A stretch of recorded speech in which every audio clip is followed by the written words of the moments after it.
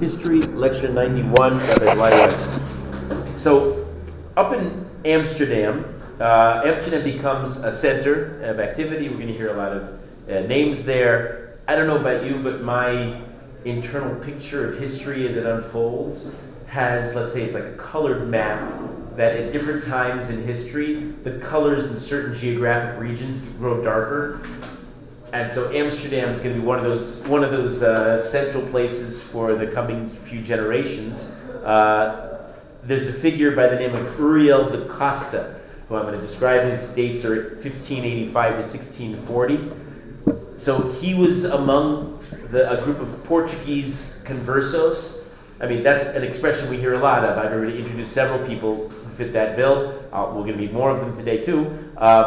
And it makes sense, right? They were refugees from Spain. They went to Portugal, and they converted. But like many, they're skeptical of Catholicism. It doesn't make much sense to them. It was forced upon them, and they started inquiring about Judaism, and they asked to be reaccepted.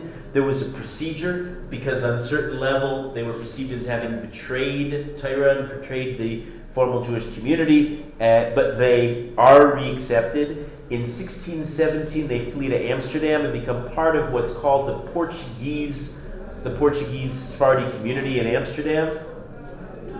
Now, this is true of Uriel de Costa. It's true of actually a lot of Portuguese conversos. We meet an occasional Talmid Chacham, but he learned some Torah, not much, but he thought he'd learned a lot.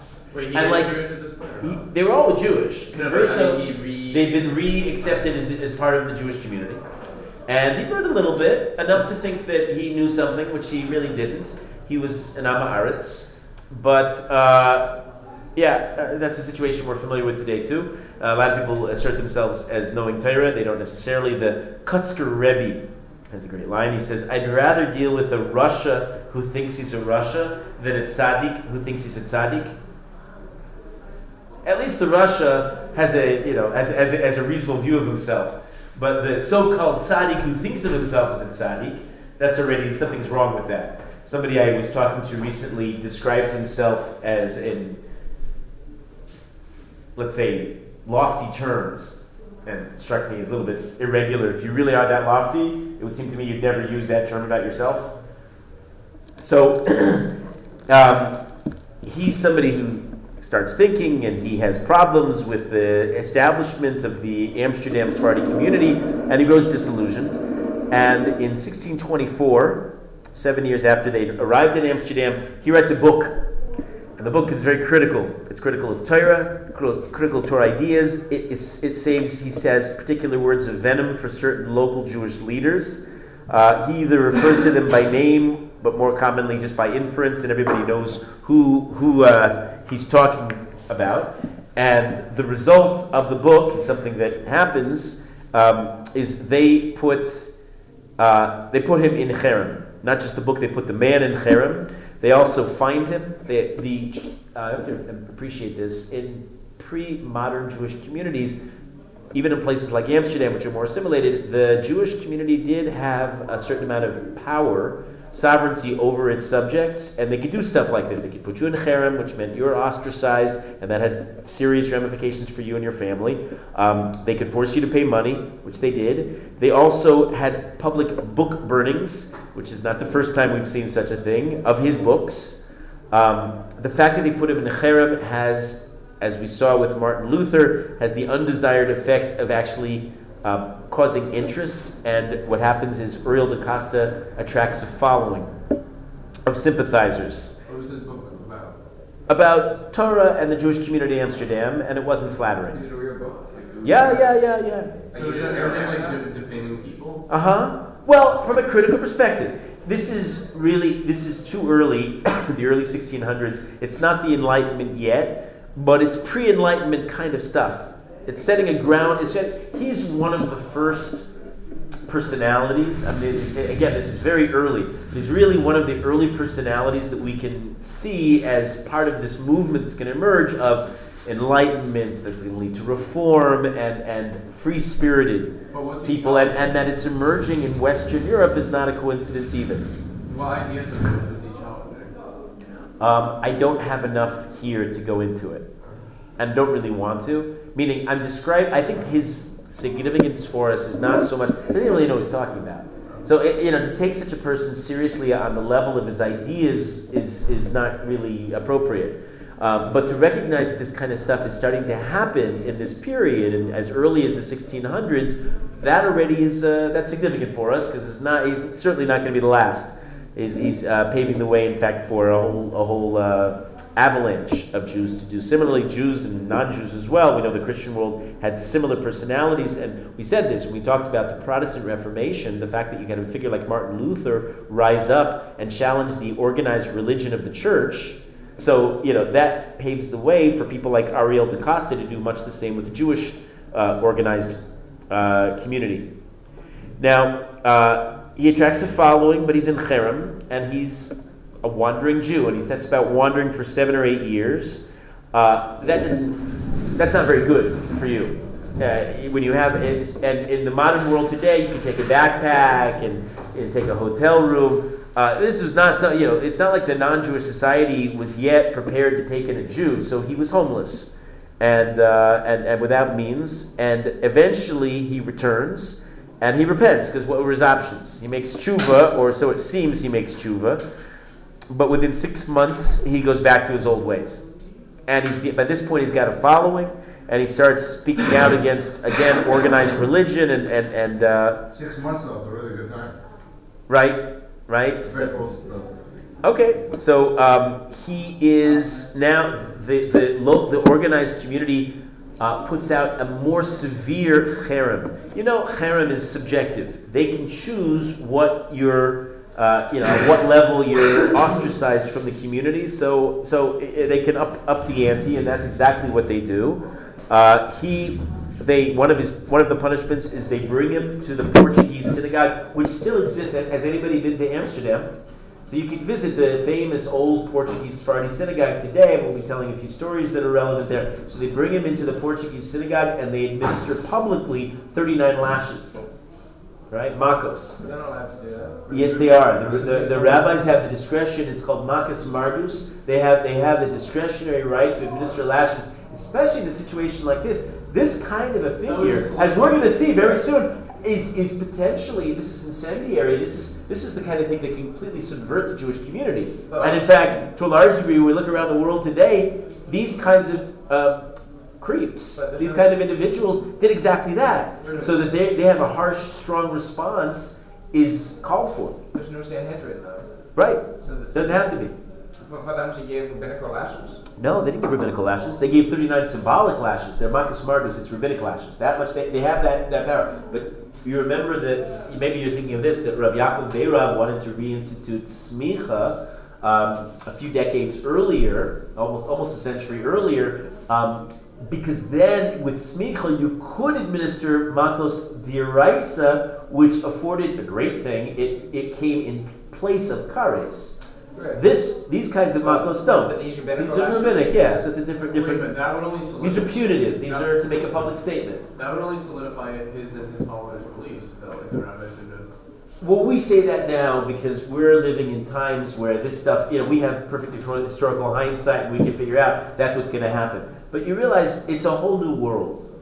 This post-Protestant Reformation, free-spirited, anti-organized religion world we're so used to, and so naturally you tell me, you push, I pull, that's our mentality. But I don't think in Amsterdam in the 17th century, the early 17th century, they really appreciated that. And they knew that there would be ramifications. They thought, like the church putting Martin Luther in there, they thought reasonably that no, this would quash it. This would put it out, and it would put an end to Uriel da Costa and any other sympathizers and other people who would rise up and try to say it. Right. Okay. So easy for us to say now, right? If we all had historical hindsight, then we wouldn't make the mistakes that we make in history. I mean, assuming that they made a mistake, who knows? Maybe had they not done anything, it would have been worse. It's all hypothetical. In any case, at this point, the man becomes mentally unbalanced, and it's documented, and he does a bunch of really crazy things. And at this point, his cause has champions. People like underdogs, and so he attracts a following, greater following. Even Hashem, we know, likes underdogs. The pasuk in Koheles tells us, "Va'elokim yevakesh es hanirdaf." Hashem seeks out the pursued, the persecuted. The thing blows over into a full-scale conflict without a clear resolution, and ends when suddenly, out of nowhere, completely unexpected, Uriel da Costa committed suicide. And that was the end of the episode, but it's really the beginning. And his example, his whole story will be replicated in the form of, soon coming up, of Baruch Spinoza, but as I said, not just in Amsterdam, but in general the Jewish world, the Enlightenment, and those who would seek to challenge and rebel against organized Jewish leadership, rabbinic leadership. We're seeing the beginning of something that's a phenomenon until today. Now, an interesting figure, younger by about 19 years, but also a converso from Portugal, from Portuguese Jewish family. There were conversos. Is a figure by the name of Rav Menashe ben Yisrael, and he came to the Netherlands with his family. They were actually descendants of the Abarbanel. He came when he was a child. They make tshuva as well. He, unlike Uriel da Costa, Menashe ben Yisrael becomes a genuine Talmid Chacham. He's the real deal. He's the real article. He eventually is appointed the Rav of Amsterdam's Sephardi community when he's 18 years old. He's obviously very, very talented, which means he was clearly part of the organized resistance to Uriel da Costa. He also was apparently a master of the sciences. He spoke 10 languages. I mean, he's an unusual personality. At the age of 18? Eventually, I don't know if he had done all of these things, but I mean, we would call such a person a prodigy. Not the first prodigy we've met. He was a personal friend of Rembrandt, who we mentioned yesterday as well. In fact, Rembrandt famously drew his portrait and helped Menashe ben Yisrael publish his works. So Amsterdam is kind of the experience of Jews here is new, and maybe for premonition of what's going to be in the Western world as Jews will start very gradually receiving acceptance by their non-Jewish neighbors. And he holds a certain position of privilege and prestige. People respect him and his greatness, and he takes advantage of that. In 1655, near the end of his life, he contacted Oliver Cromwell over across in the British Isles. Why is that name so familiar? Oliver Cromwell was part of the revolution in England at the time, in the British Empire, and he petitions Cromwell to allow Jews to return to England for the first time formally since the expulsion took place almost half a millennium ago. You remember when we last saw the Jews in Britain, at any formal level, they had been expelled entirely. And even though stragglers may have persisted or returned, they were not officially allowed. And so it was Rav Menashe ben Yisrael who tries to change that. What was his motivation? Why did he do that? He held a belief that is not so clearly true. It certainly requires some understanding. It doesn't seem to have a precedent in Jewish sources. But he understood that in order for Mashiach to come, the Jews had to be present in all four corners of the world. He was medayik that if part of the Messianic era is kibbutz galios, is the ingathering of the exile, well, then that means that before that ingathering, we have to be outgathered. We have to be dispersed. And as such, they got to be up in the British Isles and presumably elsewhere as well. And Cromwell agrees.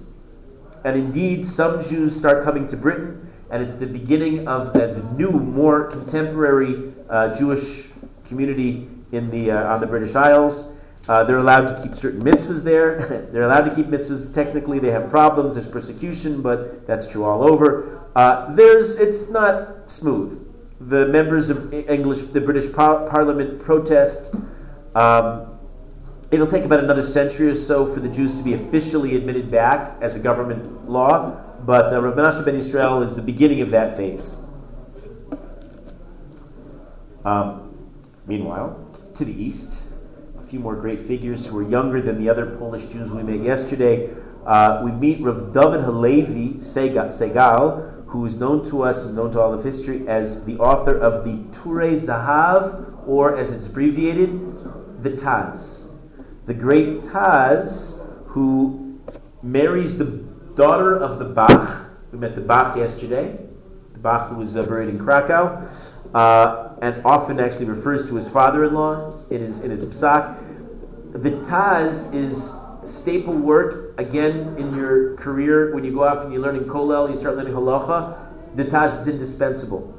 It covers, people learn, let's say, for what we call today smicha, they learn a lot of Yoredeya. So the Yoredeya, you can't understand the Yoredeya without the commentaries of the Taz, and then the next figure I'm going to describe, the Shach.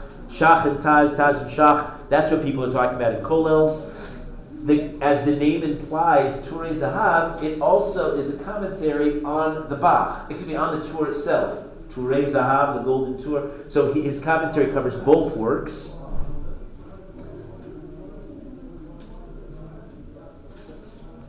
It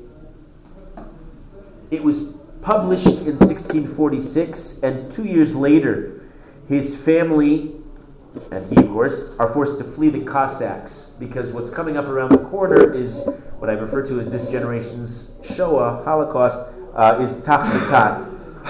And they're refugees from Tachvatat.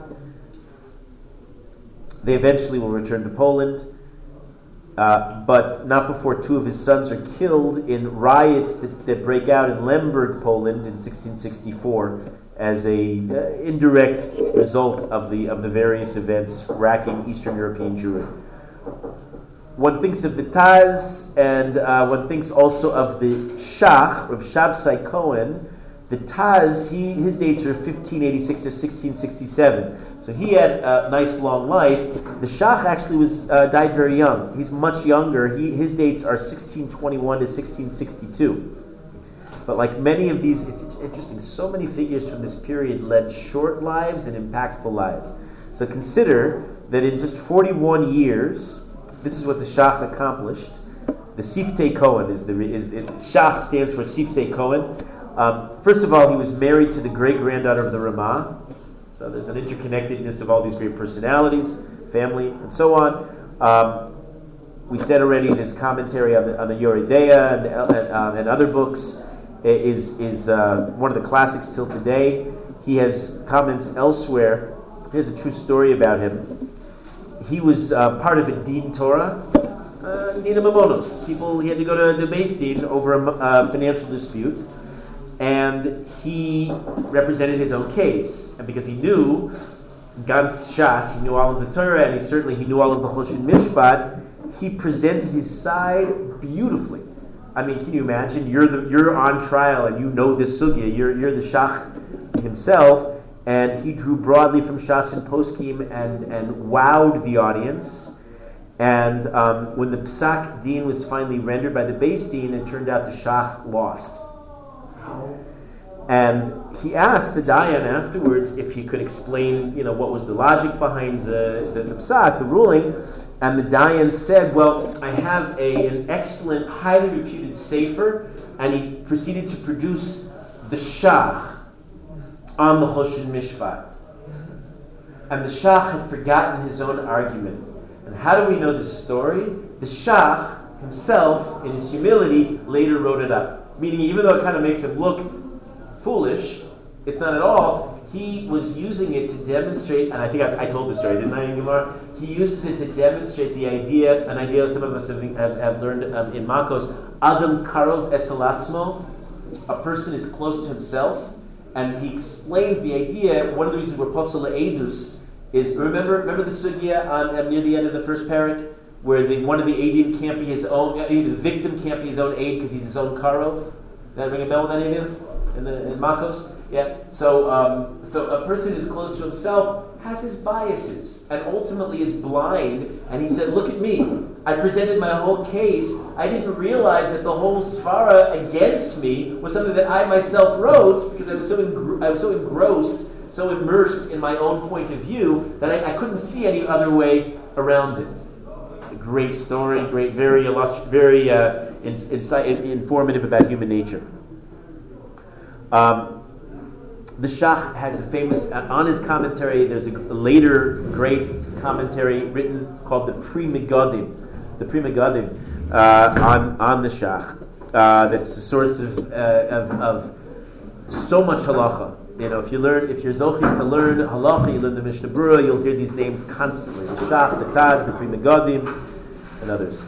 The Chidah, in describing the Shach, tells us that his extraordinary memory. The Shach is one of these people who read a book and knew it forever. From that point, he said and you read the Shach, he learned a vast number of earlier Sfarim, unprecedented almost. He said at his young age, when he completed his work on the Shach, he completed it when he was 24 years old. Again, we said he died when he was 41. The Chidah says all of this was, when he describes Me'al HaTeva, it was beyond nature. It's all the more extraordinary when you consider the times in which they lived. Now we've talked about the people, let's go back and talk about what are called in history, we refer to them by the Hebrew dates, Tach V'Tat. Tach V'Tat make up on the secular calendar, that would be 1648 to 1649. 1648, 1649. 49, but that's misleading. It's Tach V'Tat. Those are the two initial harsh years, but there would be, like any explosion, there will be any number of aftershocks and after explosions, and really the whole ordeal continues all the way until the 1660s. And it's fairly simple to summarize. Whereas the Shoah is more complicated, and we'll have to spend a little more time on the Shoah. This generation's Shoah was like this. It was led, like many of these events are led, by one individual, by one evil individual. In this case, it was a Cossack by the name of Bogdan Chmielnicki, sometimes pronounced Chmielnicki, who joins forces with an ethnic group called the Tatars in the area that we think of as Ukraine, Kiev, that general eastern area that we think of as Western Russia today.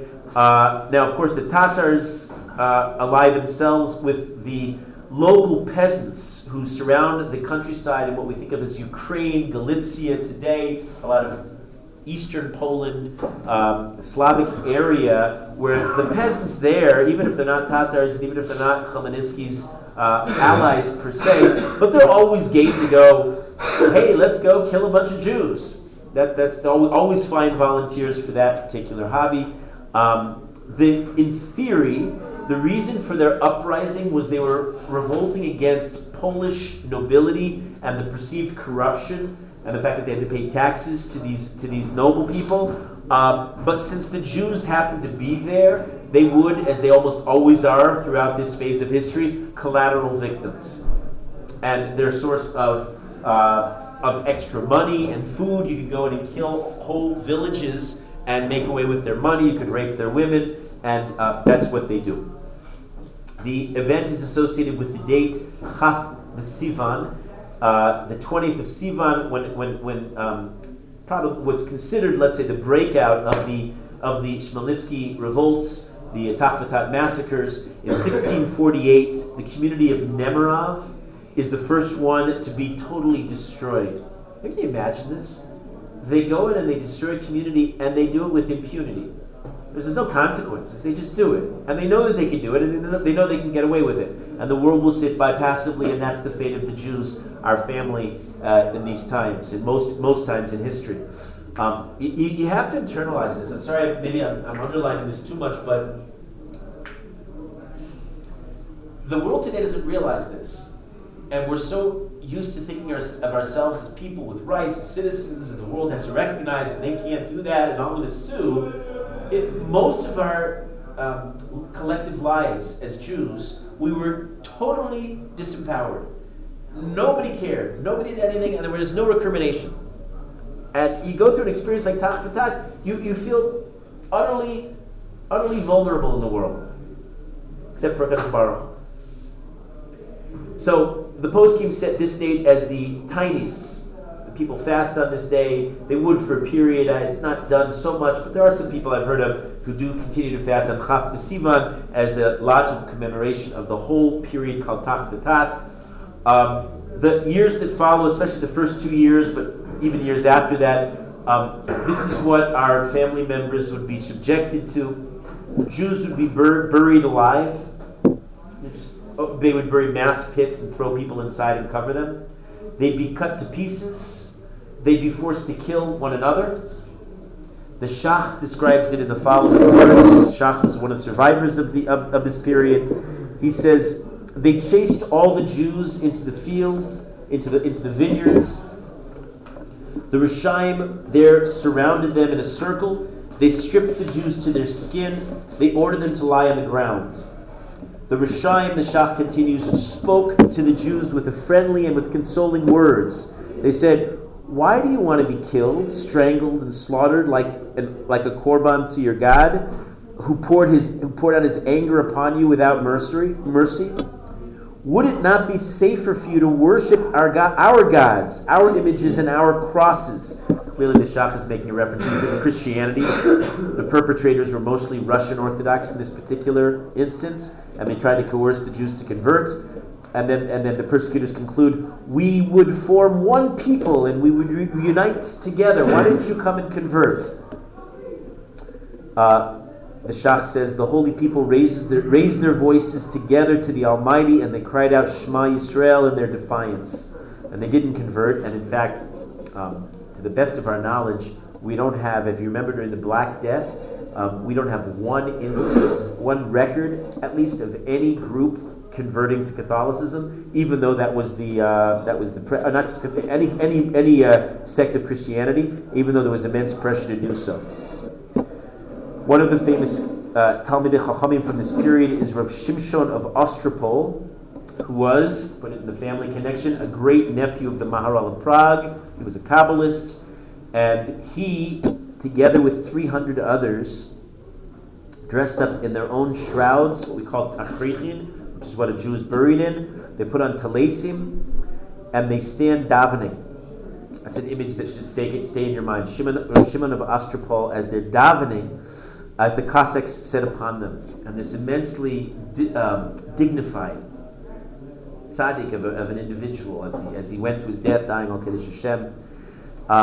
The same day in Polno, we know that 10,000 Jews die al Kiddush Hashem. It's the 3rd of Av in 1648.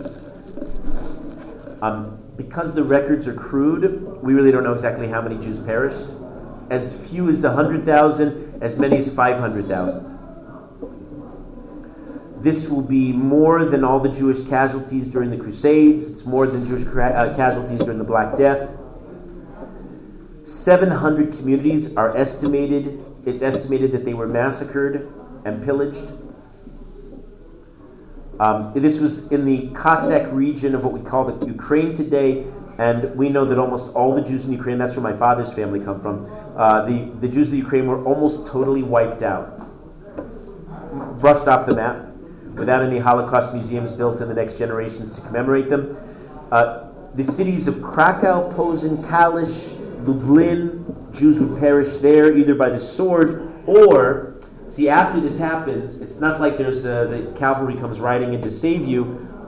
There's immediate harsh poverty, and then when there's poverty, there's intense disease that sets in, and there's a cholera epidemic that lasts for years, and many are wiped out in the cholera epidemic, because you got to picture, in war conditions, sanitation is one of the first things to leave. There's no sanitation, so disease spreads.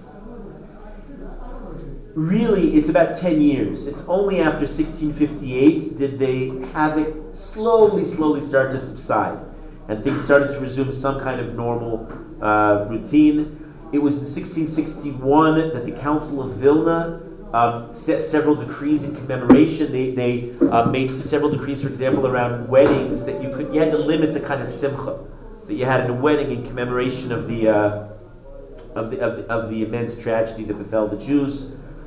There was a figure, I talk about this a lot, there's a figure who survived, His name was Rav Nosson Nata of Hanover, and he was a student of the great Maharsha. Remember we met the Maharsha yesterday?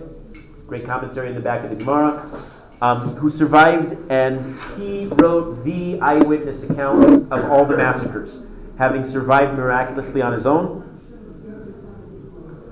And it's his book that everybody uses to describe what it taken place, and if people, Jews from around the world, want to understand what exactly took place. Rav Nosson Nata of Hanover's book was that one. And again, Mamash Pili Klaim, Miracles of Miracles, he survived.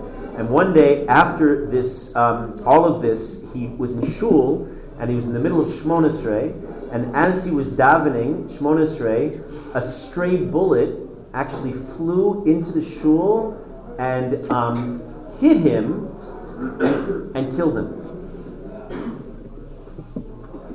Random bullet? What's that? Like a stom, just random. Now, I tell this story because this is a story you don't usually hear. Feldheim didn't publish this version of the story, nor did any of the Jewish versions. We hear the opposite story most of the time, especially when we're meant to be inspired. As he was in the middle of Shmona Esrei, he hugged the Siddur, and as he's davening, the bullet went right into the page of the Siddur and stopped right as it reached the Shema. And he was miraculously spared. That's the story. Isn't that the way you'd expect it to end? No? That's how most of these stories go. So what we have to say is that this is also part of HaKadosh Baruch Hu's world.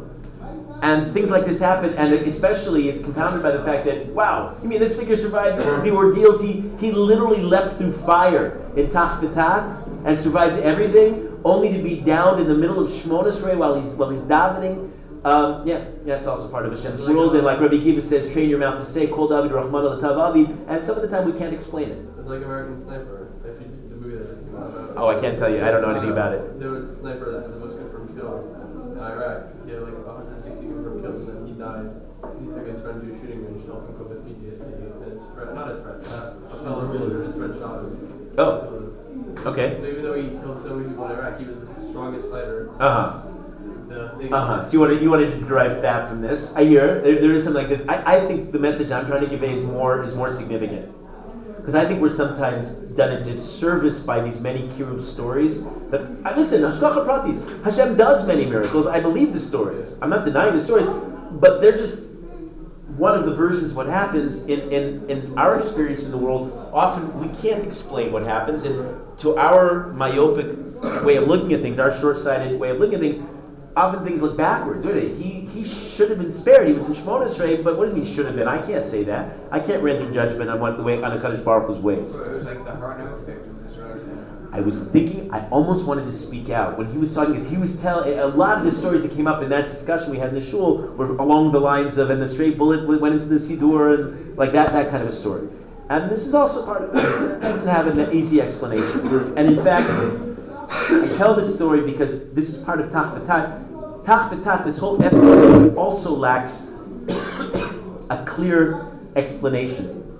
I'll talk about one more figure associated with this time and then try to step back and understand, if we can, what's going on with it. I mentioned this figure just in Gemara yesterday. His name is Rav Moshe Rivkis. We have a Mishnah Berurah lying around by chance? Mishnah Berurah here up on the shelf? I don't see one. Okay. Or on the page of the Shulchan Aruch, you see in both the Shulchan Aruch and in the Mishnah Berurah. If you could picture the page of a Mishnah Berurah, in the top, usually outer corner, either on the right or left, depending which page you're on, outer corner, there's a perush called the Be'er Hagola that gives you sources for the Psak, tells you which Gemaras usually they come from, or whatever other source, if it's Tosefta here, or a Medrash there, or usually a Gemara. He'll cite the sources. That's Rav Moshe Rivkis. And he's a Talmid Chacham, he's a scholar, he's one of the Gedolim, and he survives this too. And he's one of the sources of what happened. He, for example, describes the fate of the Jews of Vilna. At one point, the Duke, who means the local governor, flees for his own life. They did stuff like that. You mean I'm threatened? I don't care about my subjects. I don't care that they elected me, or not elected. These days there's no election, but that I'm entrusted with the well-being of all of my subjects. I'm leaving town. Good luck to you folks. That was the attitude of most people in history. The city now is defenseless. And here's Rav Moshe Rivkis' account. He says, on the 23rd of Tammuz, the second year is 1655, almost the entire community had fled the town.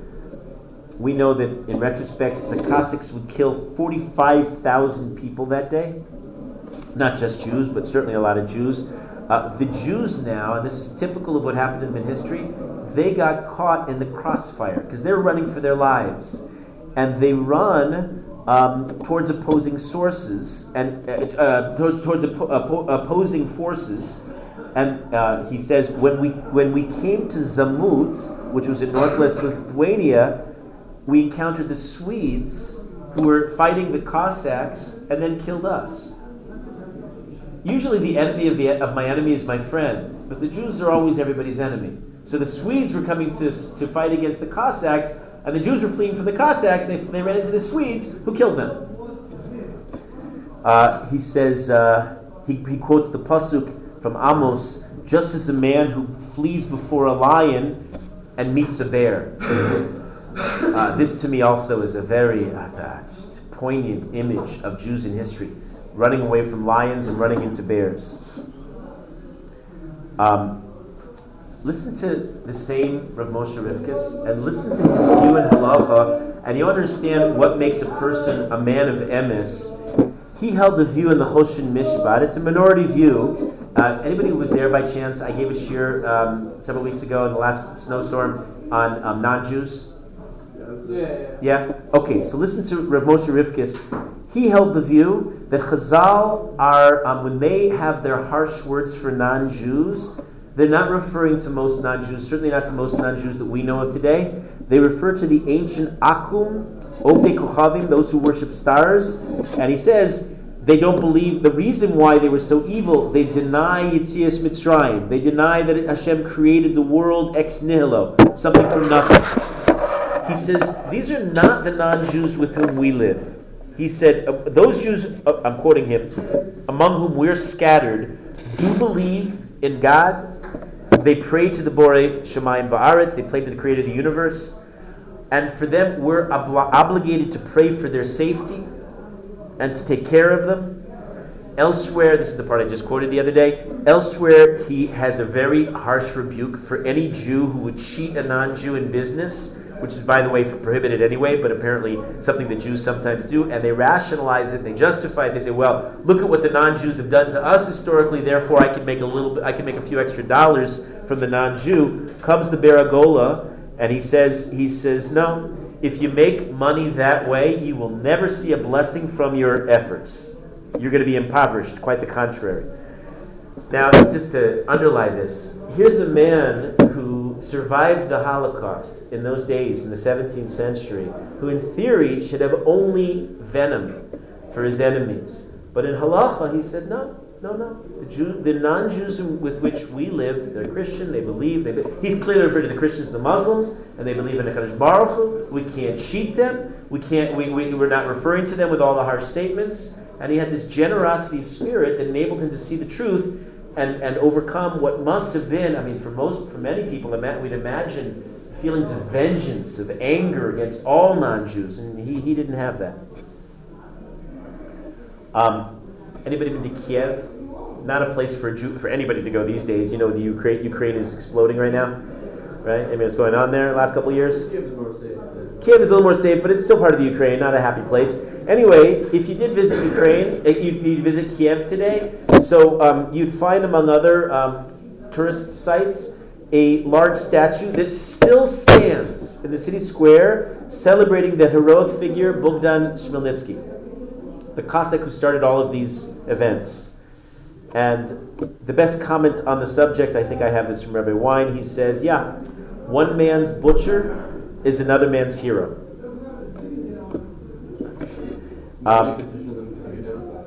You'd think. I don't know. I'll sign it. You drop the paper, I'm there. Now, we have Chazal and the Poskim provide us with ways of dealing with suffering. As I said, the major way we deal with suffering is Kol Da'avid Rahman L'Tav Avid. Everything that HaKadosh Baruch Hu does is for the best. When we understand it, when we don't understand it, sometimes we try to attribute meaning. When it came to Churban Beis Hamikdash, the first temple, the second temple, Chazal explained in the case of the first temple's destruction, the Tanakh itself explains, and then Chazal will explain the second destruction, Sinas Chinam, and other explanations.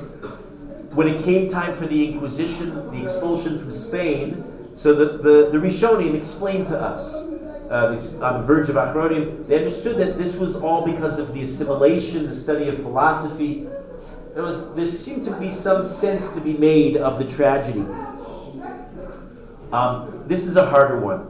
Tach v'tat, really, the victims were most of the Jews in Poland. And in Poland, as we described yesterday, the Jews were generally Yerei Shemayim. They're good people, trying to lead good Torah lives, learning, keeping mitzvahs. And so we simply don't have a strong finger to point or a way of understanding this. For people of less emunah, and they exist, and they do exist in different generations, so this will cause a crisis of faith, and might be seen as one of the antecedents to the unfolding of modernity and increasing secularization. Most Jews accepted their fate as Hashem's will. What will definitely be true for a lot of people is there'll be increased interest in the study of, what would you guess? Philosophy. No, not philosophy. What addresses deep suffering and deep issues in life and is just exploding all around the world still the last century or two? Kabbalah. The interest in Kabbalah to try to make meaning, make sense of our ongoing suffering and our ongoing exile becomes all the more urgent. At the same time that all this is going on in Eastern Europe, the various developments in the West continue, and I'm going to introduce the figure of Baruch Spinoza now. Very briefly, his dates are 1632 to 1677. He too is called a kofar, a heretic, but he'll have an immensely greater influence than people like Uriel da Costa, who we met earlier. Spinoza is understood in the world as one of the definitive philosophers of all time. He's from the Spanish, again, a Spanish refugee. He's in Amsterdam. He's, I think you could say, without exaggerating, who's Baruch Spinoza? He's credited with laying the foundation for, get all this, the Enlightenment, for the advent of modern rationalism, the movement of modern rationalism that breeds the movement of modern atheism. You realize atheism as an ism, as a phenomenon, almost didn't exist in the pre-modern world. People were of religious faith. I mean, that could be Christian, Muslim, Jewish, it could be idolatrous, but they subscribed to something.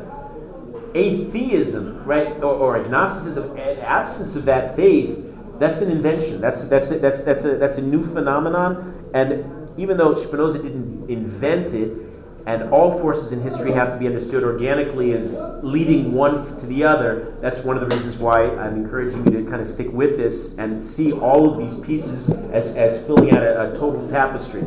It's incorrect to say that Spinoza created the Enlightenment and the ensuing secularism of the times, but he played a major role, and he's certainly a major catalyst.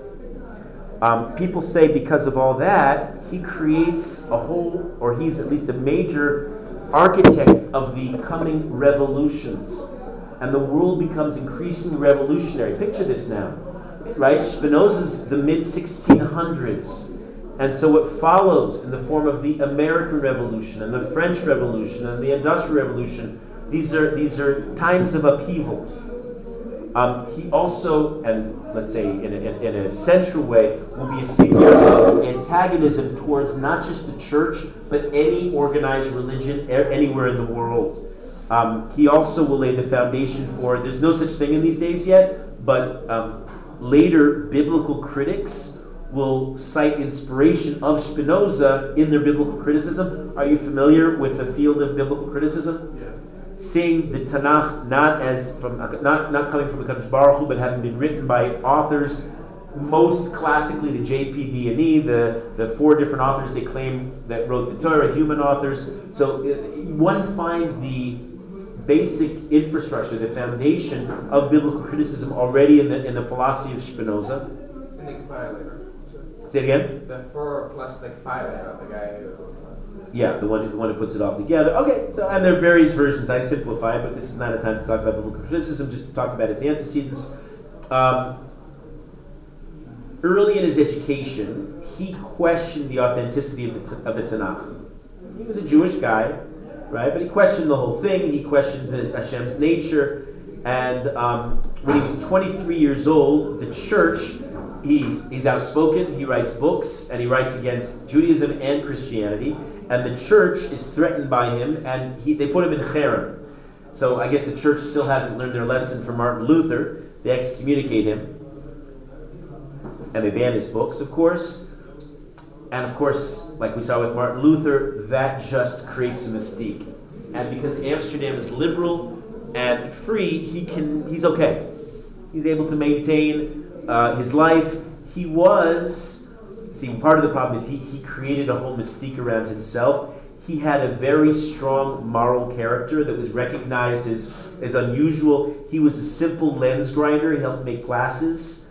People offered him prestigious positions and lots of money, and he turned it down. Meaning, he took on the role of the classic tzaddik, the simple anav, and he learned Jewish sources, so he had a knowledge of good midos, and he used that to almost become his own messianic type figure, if you want to consider it messianic, if you call modern secularism messianic, and it is. It has the trappings of its own religion. If you look at it, it's an idealism that's based on man can do it, mankind, at this point it's not feminist, so we can still say mankind, right? Mankind has all the inner strength and resources to, change the whole world, and we can do this. We have to overthrow the tyranny of corruption, of organized religion, of church and state. I mean, you realize the American Revolution, the separation of church and state, was all very much a part of all of these ideas, and you find many of the roots in Spinoza's writings. And his personality was this mythic figure, this legendary figure to add a mystique to the whole experience. He was wealthy from his family inheritance, and he gave it all away.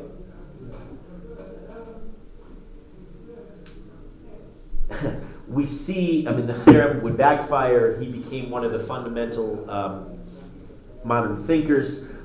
If you go to the Spanish-Portuguese synagogue, which still stands today, you can see they proudly have displayed the directory that includes members from the past, and you can still see there in the membership book his name, Baruch Spinoza, that was officially crossed out, which signifies his cherem.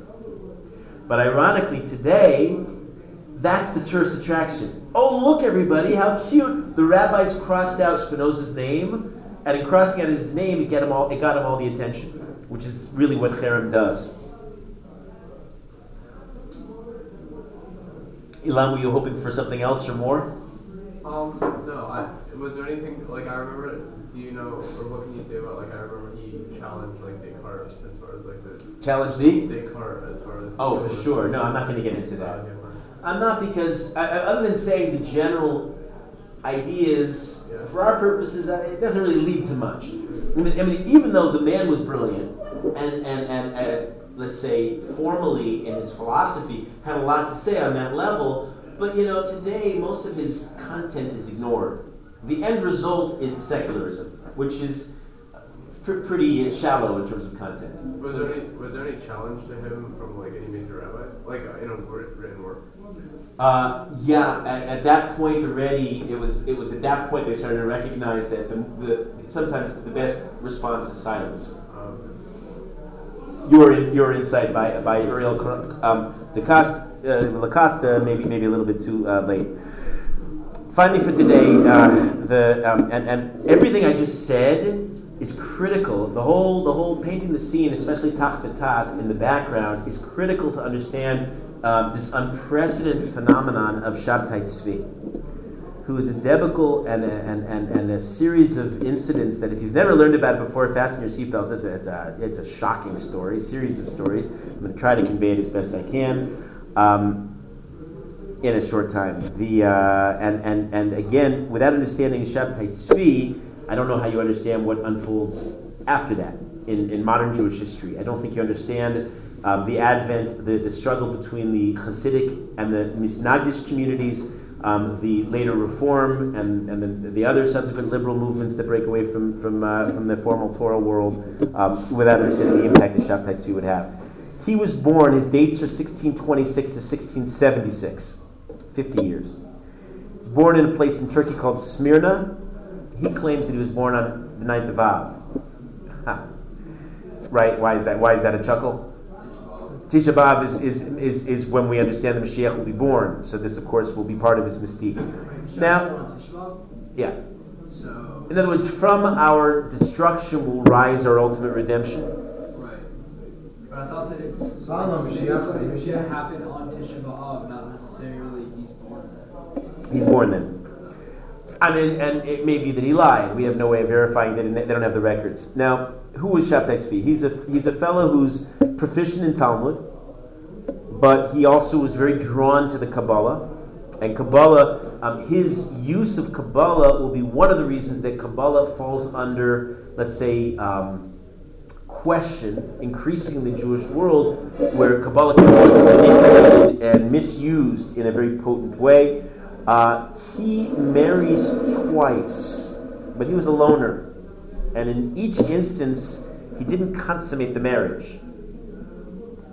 And of course, you can't be married if you don't consummate the marriage, so both marriages ended in divorce. He's strange.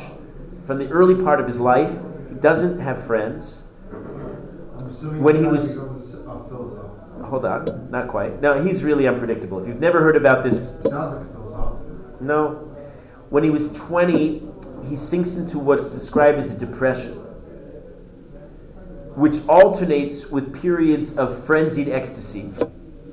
Probably today, we would say he's something like bipolar if we had to give him some modern psychological classification.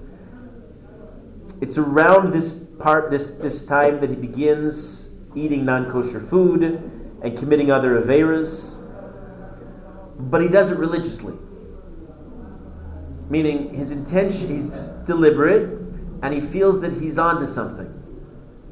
And it's accompanied, this irreligious behavior is accompanied by extreme religious behavior, so you couldn't just write him off as somebody who just left the fold. He, for example, emphasized the importance of purity and compulsively toiveled in a mikveh. He engaged in self-flagellation. He liked to torture himself. He liked to fast. And the progression is a logical progression, if you think about this psychologically. People who knew him initially thought of him as strange. And as he continued and he spiraled down, they started to think about him as being strangely holy. And then eventually, he was finally perceived as pious and messianic. Can you see the progression? Yeah. And, if you could understand the mindset of the people in these days, in these so difficult days that the Jews around the world are still reeling from the events. The Spanish expulsion is not that old. The Chmielnicki massacres are utterly fresh in people's memories. And they're hungry for a Mashiach. And he fills the void. Now, it's not just Tach V'Tat. This is a time of Christian millennialism, where the Christians have a notion that Yeshua's coming back. That's something in the world that waxes and wanes. It comes and goes with the tides of history. But in the 17th century, there's absolutely a millennialism afield. That's what explains the ensuing, or is a part of the ensuing colonialism. The various Christian powers that go around the world, capturing the world, feeling that if somehow they can form the world empire under a dominion of Christ, as they would have it, so somehow that'll facilitate Yeshua's second coming. So that's very much in the air. So people are talking about Mashiach. It's certainly related to, at the same time, we met Rav Menashe ben Yisrael in Amsterdam. He's certainly thinking in messianic terms when he appealed to Oliver Cromwell, please let the Jews in.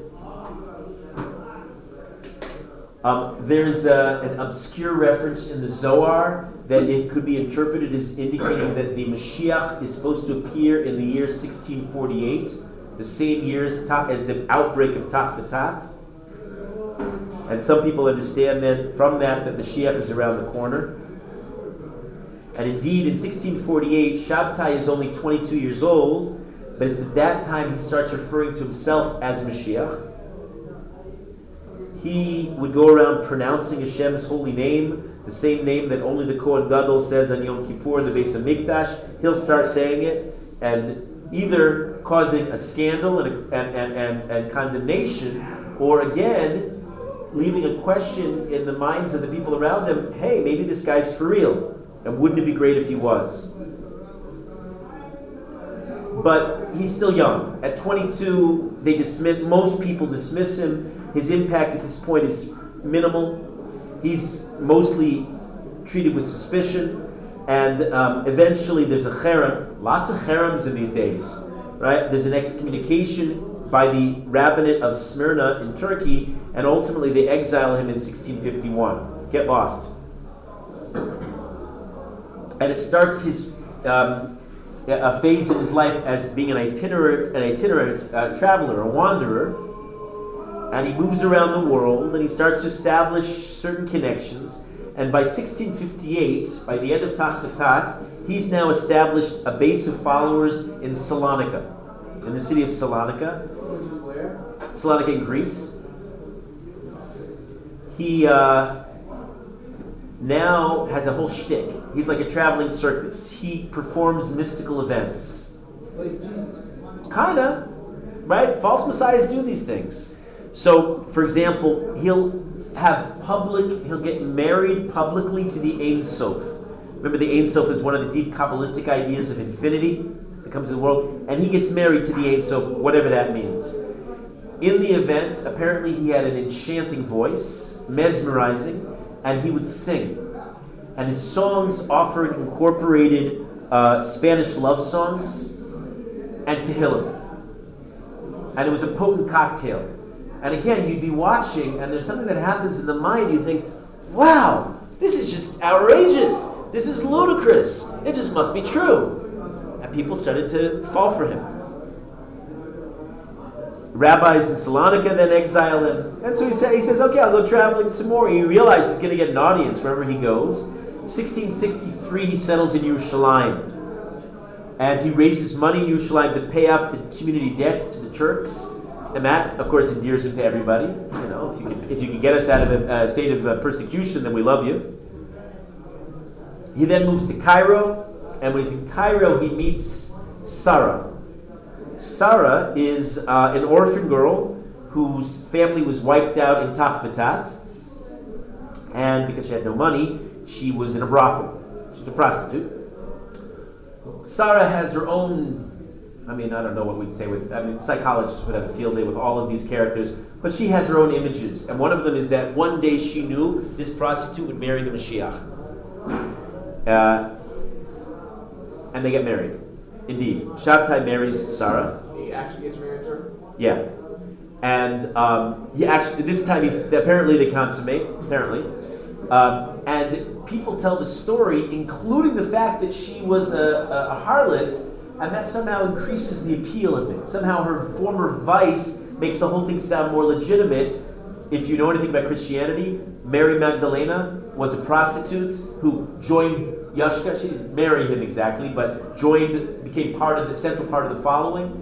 And this idea of of redeeming the lowest elements of society as being central to Messianic thought would legitimate the whole thing. Now accompanied by his new wife, Shabtai returns to Eretz Yisrael, and this time he passes through Gaza and he meets the most important person in his life in the form of one Nosson Binyamin Levi, Rav Nosson of Gaza, not Rav, Nosson of Gaza, who becomes, I guess the best way to describe Nosson is he's the official promoter.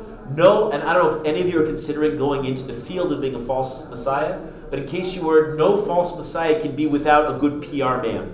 Public relations is critical, and Nosson's the man for the job. Nassim says that he understands he also dabbles in Kabbalah. He calls himself a Gilgul, a reincarnation of Eliyahu Navi. And why is that significant? He switched to Kabbalah.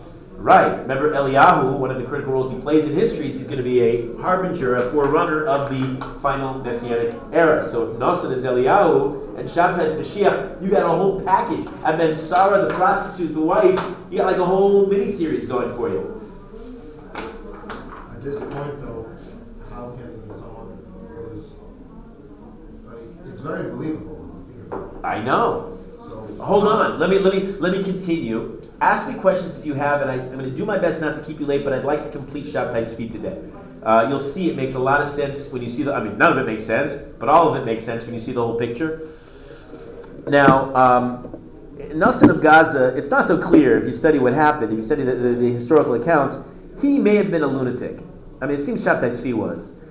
He also may have been a charlatan, meaning in which case that means he knew exactly what he was doing and he was cynical.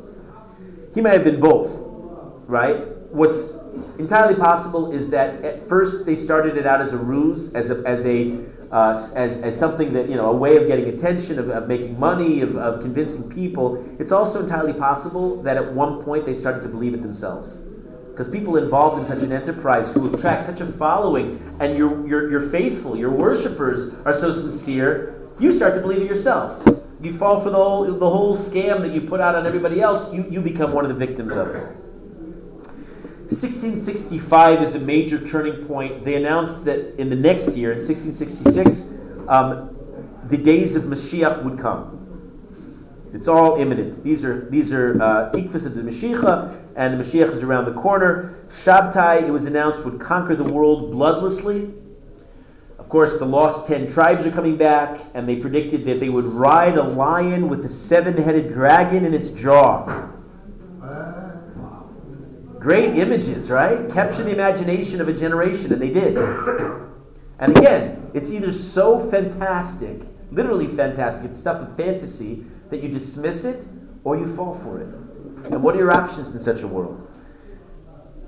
And the whole story goes viral, they're widely circulated, and Jews around the world start embracing the idea, never having even met Shabtai Tzvi, just hearing the stories.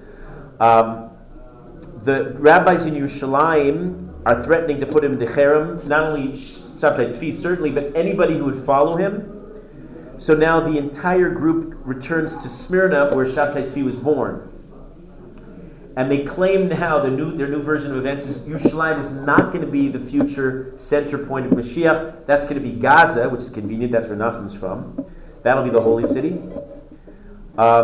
They get back to Smyrna, and when they arrive, he is greeted by throngs of followers. It was they heard about that, they got message in advance that he's coming, and when he finally comes, throngs come out. Remember, this is the place that many years earlier they had exiled him, and now he comes back to a massive following. They sing, they shout, Yechi Melech Mashiachenu, long live the King, our Messiah. I don't know if you have modern images of certain elements within Chabad that come out in your mind, but the parallel seems to be there. Did he trace his back to David? That's what he claimed. Okay, they called him, one nickname for Shabtai Tzvi was Amira, which is an abbreviation for Adonenu Malkeinu Yorum Hodo. Our master, our king, let his eminence be exalted. He is so powerful now that he's back in Turkey, he's able to overwhelm the opposition, and there are rabbis in the opposition. One of them, and this is a little tricky, I'm going to try to say it the best if I understand it. There's a gadol who lives in Turkey at the time. His name is Rav Chaim Ben Venisti. He wrote a classic till today on halacha called the Knesset Hagadola, and he was in the opposition, and it seems that he was swept along together with those who supported him. I hesitate before saying I don't know if the Knesset Gedola would actually have supported Shabtai Tzvi, or he would have perceived that it would have been dangerous to his life to have said anything. But these are very, very difficult times. We have other prominent names who seem to have come out in support of Shabtai Tzvi. Rav Yitzchak Abuhav of Amsterdam, one of the descendants of the great Galanti family, Rav Moshe Galanti II. a student, a Kabbalist who had learned by the students of Rav Chaim Vital named Rav Moshe Zakuto seemed to come out in support of Shabtai Tzvi. But it's not just rabbis. You got Jews far and wide. We know there was a phenomenon in Italy. There were Jews in Germany who recognized the Shabtai Tzvi was now the Mashiach. The Netherlands was a major center of Sabbateanism. In fact, in Spinoza's letters, in Baruch Spinoza's letters, one addresses a correspondent who has an ecstatic call to join the redemption. Come, Baruch, you have to join the Messiah is here. Come back to your faith. Now, more fantastic reports are spread, including, I'm quoting, in North Scotland, a ship, this is what people were talking about, these are the legends that are circulating, a ship appears with silken sails and ropes, manned by Hebrew-speaking sailors and a flag inscribed in it the 12 tribes of the Jews. And it's sailing from Scotland, which in people's mind is the end of the world. They weren't thinking of the Americas in these days so much. Scotland is the end. And they're all coming back for Kibbutz Galios. Remember the Pope's Jews in Avignon in France? The little community that was kept so that they wouldn't be wiped out. So they start preparing to make Aliyah in 1666. They're going to join the crusade. Now, Shabtai Tzvi makes several changes, and people follow them. He's influential around the world. Not everybody, but there's an immense following. He says that the fast days of Asar B'Tevis and Tisha B'Av now are going to be days of Simcha and celebration, which is what Chazal predict will become when Mashiach comes. Many of the rabbis who are in the opposition are threatened with their lives. Some of them barely escape with their lives. The Taz is an old man up in Poland during this, and of course he hears the commotion. He's unwell, so he sends his son and his stepson down to Turkey to investigate. In 1666, everything is coming out of this year, 1666, and they're sent to investigate. Here's what we know. They come back with gifts from Shabtai for the Taz. They say that they were impressed with what they saw. They bring a letter from Shabtai Tzvi promising to avenge all the wrongs done to Polish Jews. This is 1666. This is just after Tach B'Tat. And this is the message they get from a figure who claims to be Mashiach. Sounds good. We don't know anything else. The Taz dies the next year. He never endorsed Shabtai Tzvi, but Shabtai Tzvi claims he did. And he'll definitely use this story to feed into his whole campaign as if he got a haskama, an endorsement from the Taz. In early 1666, the Shabtai Tzvi goes to Istanbul, Kushta, and it's there that the Sultan has had enough, because the non-Jewish world is watching all of this, and they're not very happy about it. They're not, thank you very much, really interested in Jewish Mashiach in any shape or form. So the Sultan has Shabtai thrown in jail. And this does not discourage his followers. They send him huge sums of money. He uses the money to win favors with officials in jail. And he's doing just fine. He's set up in a nice, comfortable surrounding, and he keeps up the ruse as himself being Mashiach. Nassan, meanwhile, outside, Nassan of Gaza circulates miraculous tales that Shabtai performs while he's in jail. At this point, while in jail, he's sort of on house arrest. He's not really locked up. He is able to continue his public displays. He, at this point, will go out publicly and do acts of immodesty and prove that means that he's Mashiach. Here's the following episode. Are you with me here, Akiva? Yeah. Okay. He shechts a korban pesach and eats its chaylev, its fats, which are a Torah prohibition. And before he eats, he shechts a korban pesach, but then proceeds to do a terrible prohibition. He eats the fats, and before eating the fats, he says, Baruch atah Hashem Elokeinu melech haolam, with Hashem's name, Hamatir es ha'asr, who permits that which is forbidden. And that's proof that he's Mashiach, because everything that the Messianic era he claims is now being inverted, and doing averas are signs, therefore, that he's the true thing. And again, the more outlandish his behavior, somehow in a twisted way of human nature, the more likely people are to believe him. It's at this point that in almost every shul in Europe, you find Shabtai Tzvi's initials posted with all kinds of exultant praises. We have evidence of lots of archaeological evidence. There's Sidurim that feature his printed picture, his next to David HaMelech. All kinds of examples still exist today. You can see up in Moravia, for example, in Germany, the government has to intervene. Jews are fighting in the streets over Shabtai Tzvi.